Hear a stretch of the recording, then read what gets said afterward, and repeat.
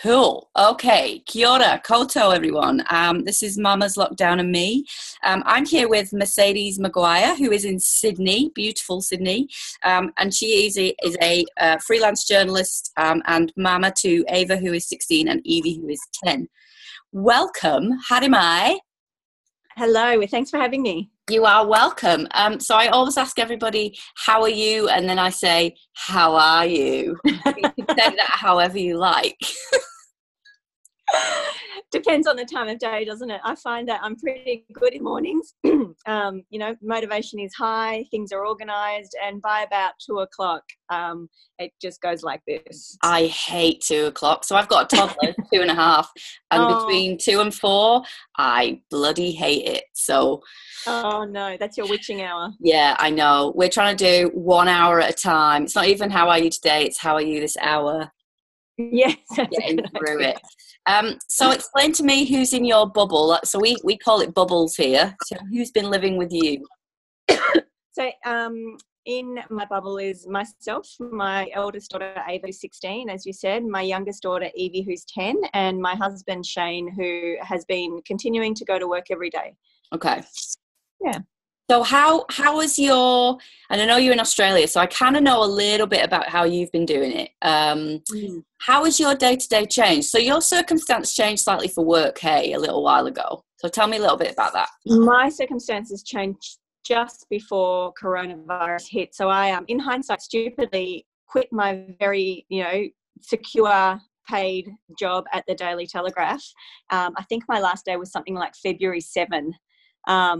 And I had freelanced when my kids were babies, and I just wanted to get back to having that flexibility in my life. I was doing long hours at work. I was, chasing politicians for comment at 8:00 at night, and I just wanted to get a little bit of that flexibility back in my life. So I quit to go back to freelancing, which I had enjoyed in the past. And, a month later, coronavirus hit.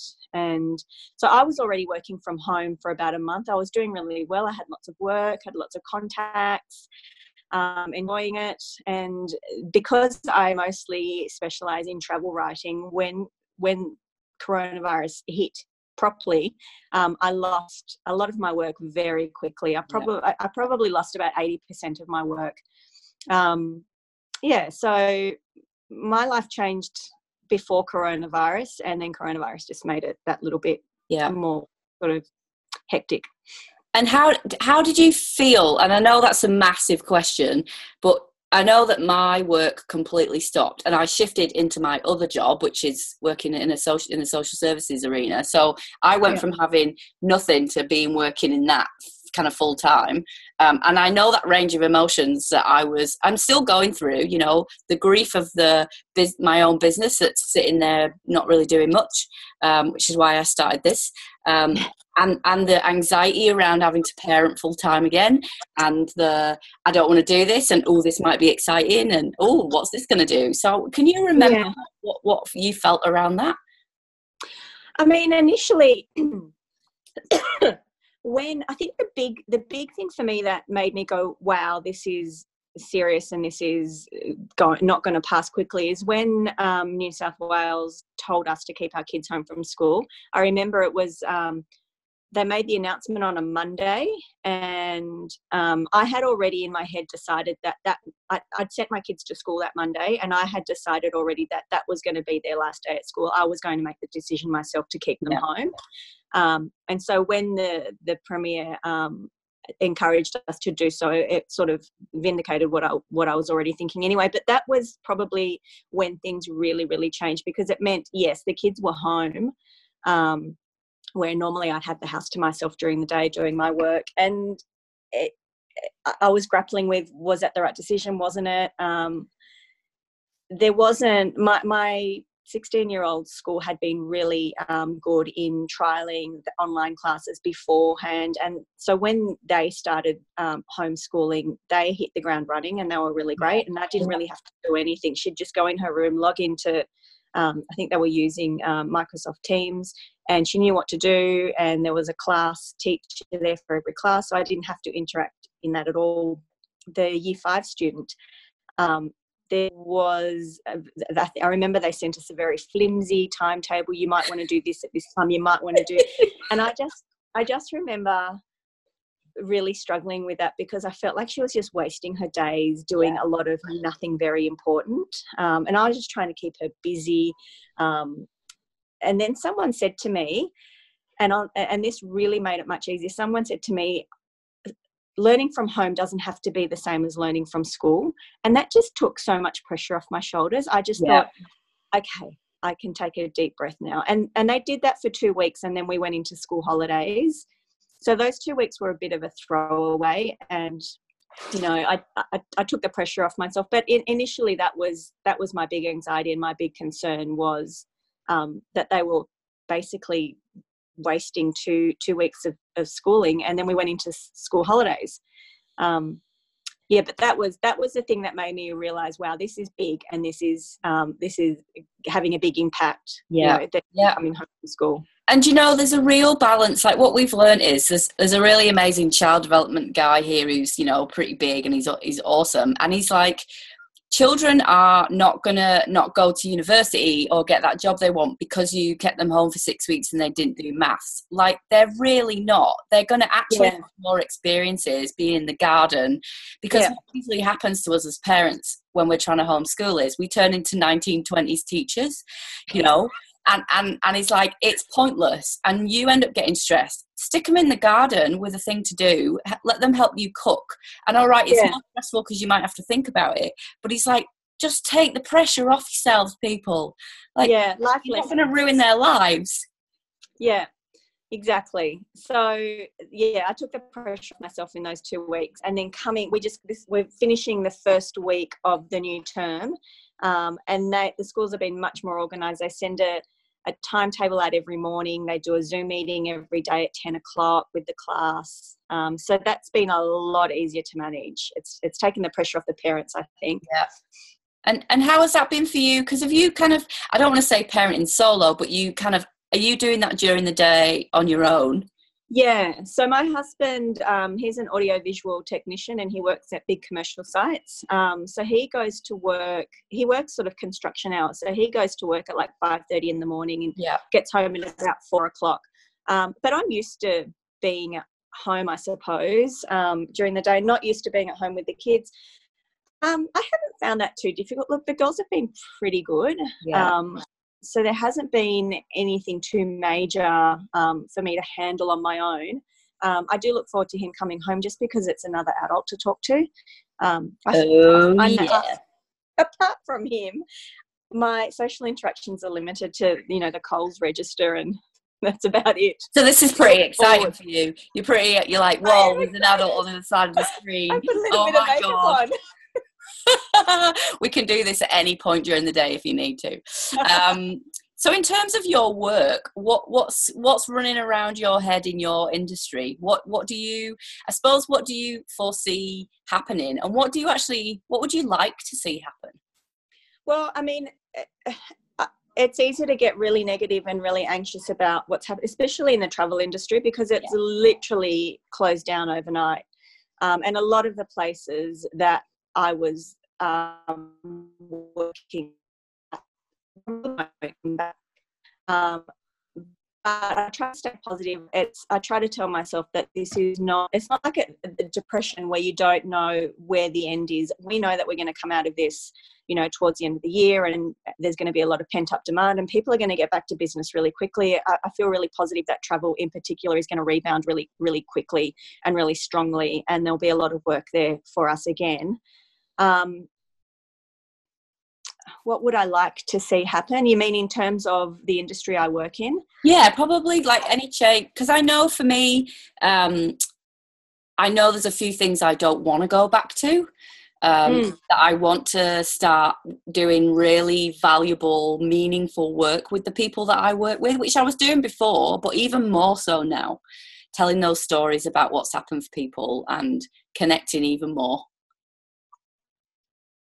Yeah, I mean, I know this is relevant. I just at a base level, just don't want to see your sound places not come back. Oops, can you hear okay? We've gone a bit choppy. Okay. I don't know what's happened. I can hear you fine. Okay, carry on. Okay, no. So what I was going to say is, I don't know if this is relevant or not, but it's not so much what I want to see happen, but what I don't want to see happen. I desperately don't want to see places not come back from this, like small businesses, small publications. That I think that's just devastating and so sad to know that there's so many businesses that aren't going to rebound from this. Yeah. I think that's the main thing. It just makes me sad for the industry. Yeah. I'm happy to, because I'd only just started freelancing before this, there's nothing really I want to change about the way I was working with lots of different diverse companies. I was doing lots of different diverse work. So I was really happy with the way my work was, and I'm happy for it to go back to that as much as possible. I just feel sad for the fact that not everyone's going to rebound from this. Totally. And have you noticed anything about yourself that you've kind of gone, oh, look at that?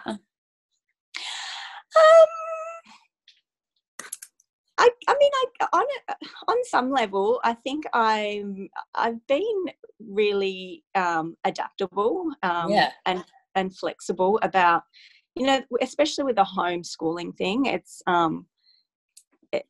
I started off feeling very anxious and, very 1920s teacher. I love that.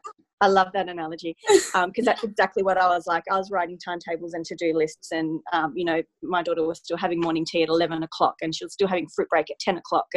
And then, I adapted from that really quickly and easily. I'm a lot more relaxed and I think that made the whole household a lot more relaxed. I mean, I have my moments usually in the afternoons and in the evenings, but our house is quite peaceful. Like we haven't got that chaos here. And I have to say, we live in a 2-bedroom unit, so we are sort of all on top of each other. Yeah. But you found your groove. We've all found our space, which is important in a small place as well. My husband had 2 weeks holiday over Easter, and as much as I wanted him home, I was also worried about, oh my God, that's another full-time person in this 2-bedroom unit. Yeah, we're all going to be on top of each other, and I think I adapted quite well to that, and have been reasonably calm. Yeah, reasonably calm. I love that. Because what do you do for your own stuff? So what's your, when you can take yourself away? Yeah, what do you like to do? I'm an absolutely voracious reader. I read and read and read. So for me, because we're in a 2-bedroom unit, we've got a really big deck that comes off the unit. It's the same size as the unit. So my favourite thing to do is just to take my book and go outside and sit under the tree or in the sun and just spend as long as I need to out there reading my book and, reminding myself that everything will be there when I walk back in the house. But another thing that I've actually really enjoyed is my husband and my youngest daughter bike ride, and I go along with them, not to bike ride, but I walk while they bike ride. And I've been using that time to make phone calls to, I'm the youngest of 8. I've got 6 sisters and a brother. Wow. So I've been using that time to call people just to say hi. Like normally I would call family because it's their birthday or because I have to tell them something. But I've been just ringing them and saying, I've just called to say hi, how you doing?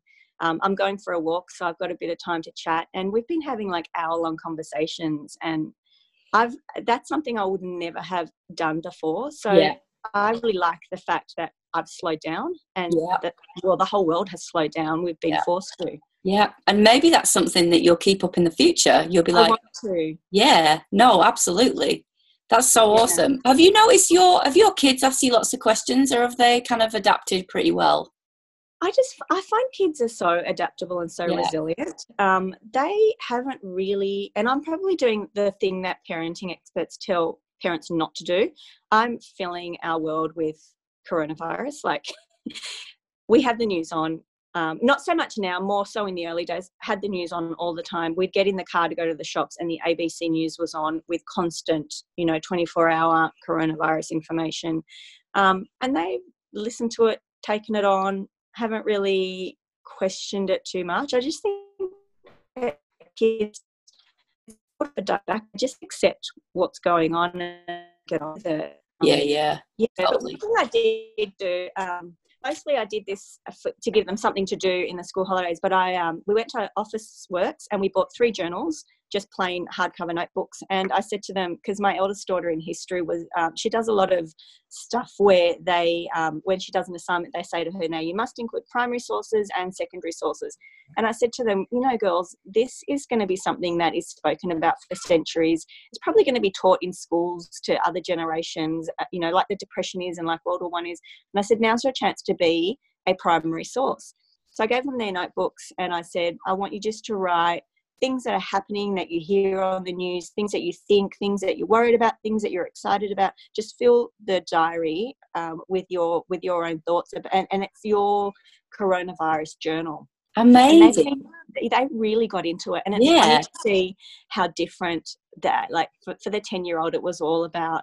And then I had lunch and then I did this and I got to watch TV even though I should have been doing school. Like it was very small scale, and the Year 10 student was very much looking up dates. What date did we find out about the Ruby Princess? And she so it's more of all correct and all very factual and had to get the dates right. And it was really interesting. That is awesome, and they'll have that forever. Yeah, that's the idea. So cool. Okay, are you ready for your quick fire? Oh, okay. Okay. Beach or mountain? Beach. Tea or coffee? Coffee. Walnut or cashew? Cashew. Favourite book that you're reading at the moment? Or just favourite book? Oh, I'm loving the author I'm reading at the moment is one of my favourite Australian authors. The book's called The Killing Streets. And it's by Tanya Bretherton, and it's basically about Sydney's first serial killer in the 1930s. Oh, I think I'd like that. I'm going to write that down. I'm a real true crime junkie. I love it. Country that you would go to first if you could right now? America, because we had to cancel a trip there, oh. Even though it's imploding on itself. I know. Favourite Australian biscuit?